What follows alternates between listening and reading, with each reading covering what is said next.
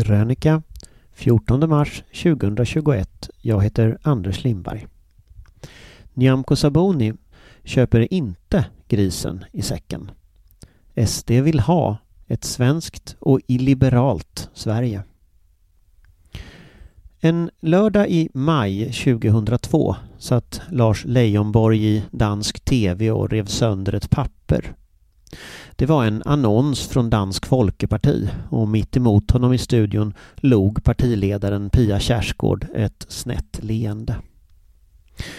Jag är här för att försvara mina liberala värderingar, där den öppna debatten måste försvaras och segregationen motarbetas, sa Lars Leijonborg. Det gick inte särskilt bra. Leijonborg ville att Pia Kjaersgaard skulle ta avstånd från sin annons, där det framställs som en förbrytelse att bära slöja. Hon tyckte han var en pompös fjant. Recensionerna efteråt blev lätt förvirrade. Åtar man sig att debattera mot en Kjaersgaard så är det ens förbannade skyldighet att vinna, skrev Jan Guillou i Aftonbladet. Men Lars Leijonborg är som alla vet en sällsynt usel debattör. Andra såg historien upprepa sig. Som då Bengt Westerberg reste sig ur SVT:s soffa på valnatten 1991 när Ny Demokrati-duon Ian Wachtmeister och Bert Karlsson skulle sätta sig. Liberalerna har hållit rågången mot högerradikala partier i över 100 år, fram till och med januariavtalet som ställer SD utan makt idag. Mer än någon annan rörelse har Liberalerna varit den liberala demokratins bastion i Sverige. Självbilden är av en storslagen historisk mission. Gör inga dumheter medan jag är död, kallade tidigare partiledaren Per Ahlmark sina memoarer.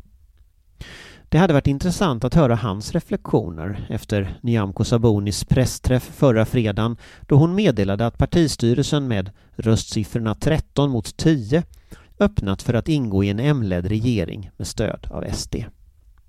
I debatten framställs ofta Liberalerna som ett borgerligt parti bland andra. Men det är inte sant. Den liberala traditionen har helt andra rötter än konservatismen. I Europa har man ofta en annan partifärg än högerpartierna, som brittiska liberaldemokraternas gula eller nederländska VVDs brandgula. Man har ett eget internationellt samarbetsorgan, Liberala internationalen, och i Europaparlamentet en egen partigrupp, Renew Europe. Liberalerna ingår alltså inte i den konservativa EPP utan ligger ofta nära den socialdemokratiska gruppen i viktiga frågor som demokrati och mänskliga rättigheter. Att Ls enda Europaparlamentariker, Karin Karlsbro, motsätter sig beslutet att närma sig SD är knappast en slump. I januari, när Nyamko Sabuni började visa korten och försökte få till bråk om regeringens migrationspolitik, kallade Karlsbro det för ett historiskt misstag. Inte heller i S-Sverige har idégemenskapen mellan liberaler och högern alltid varit särskilt stark. Föreställningen om allianspartier som Fredrik Reinfeldt lanserade inför valet 2006 var ny och faktiskt ganska revolutionerande när den kom. Det traditionella block vi brukar prata om spricker upp när man tittar närmare på dem.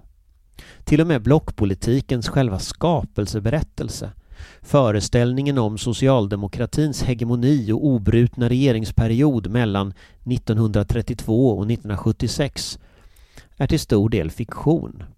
Under andra världskriget hade Sverige samlingsregering mellan S och de borgerliga partierna. På 1950-talet samregerade Socialdemokraterna med Centern. På 1970-talet hade Sverige under 3 år en lotteririksdag där båda block fick exakt 175 riksdagsmandat var.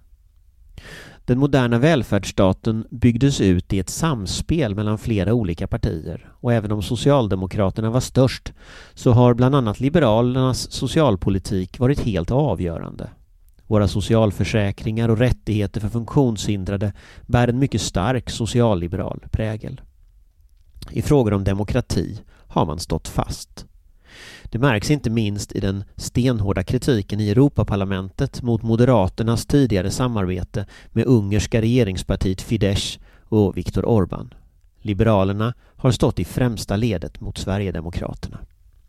Tills nu. Så vad är det då Nyamko Sabuni får på köpet när hon kastar partiets tradition under bussen? Hon får makt, kanske. Hon kommer att få slåss med M, SD och KD om de röster som ogillar invandring och vill se mer auktoritär politik.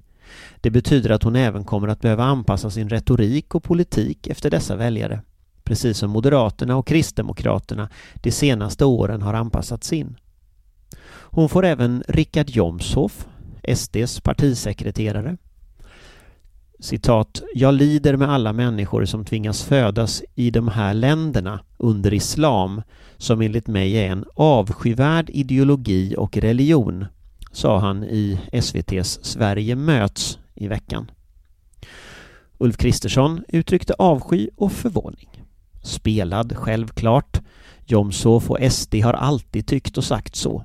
Liksom SD alltid har tyckt att invandrare är en kulturell belastning. Låt oss inte hymla om det. SDs samhällsvision är ett svenskt, kulturellt homogent och illiberalt Sverige. Resten är fernissa. Nyamko Sabuni köper inte, om uttrycket tillåts, grisen i säcken. Liberalerna får även SDs nätrörelse på köpet.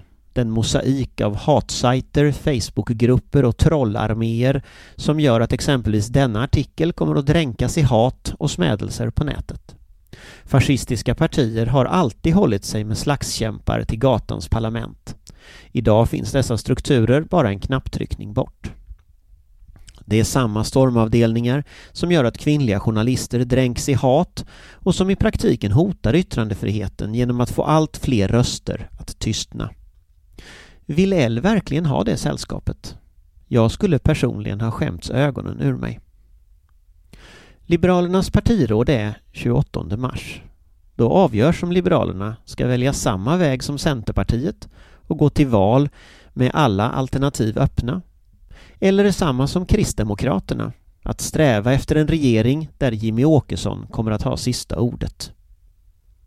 Jag är här för att försvara mina liberala värderingar, sa Lars Leijonborg i den där tv-studion för snart 20 år sedan. Vill Liberalerna kunna fortsätta säga det i framtiden?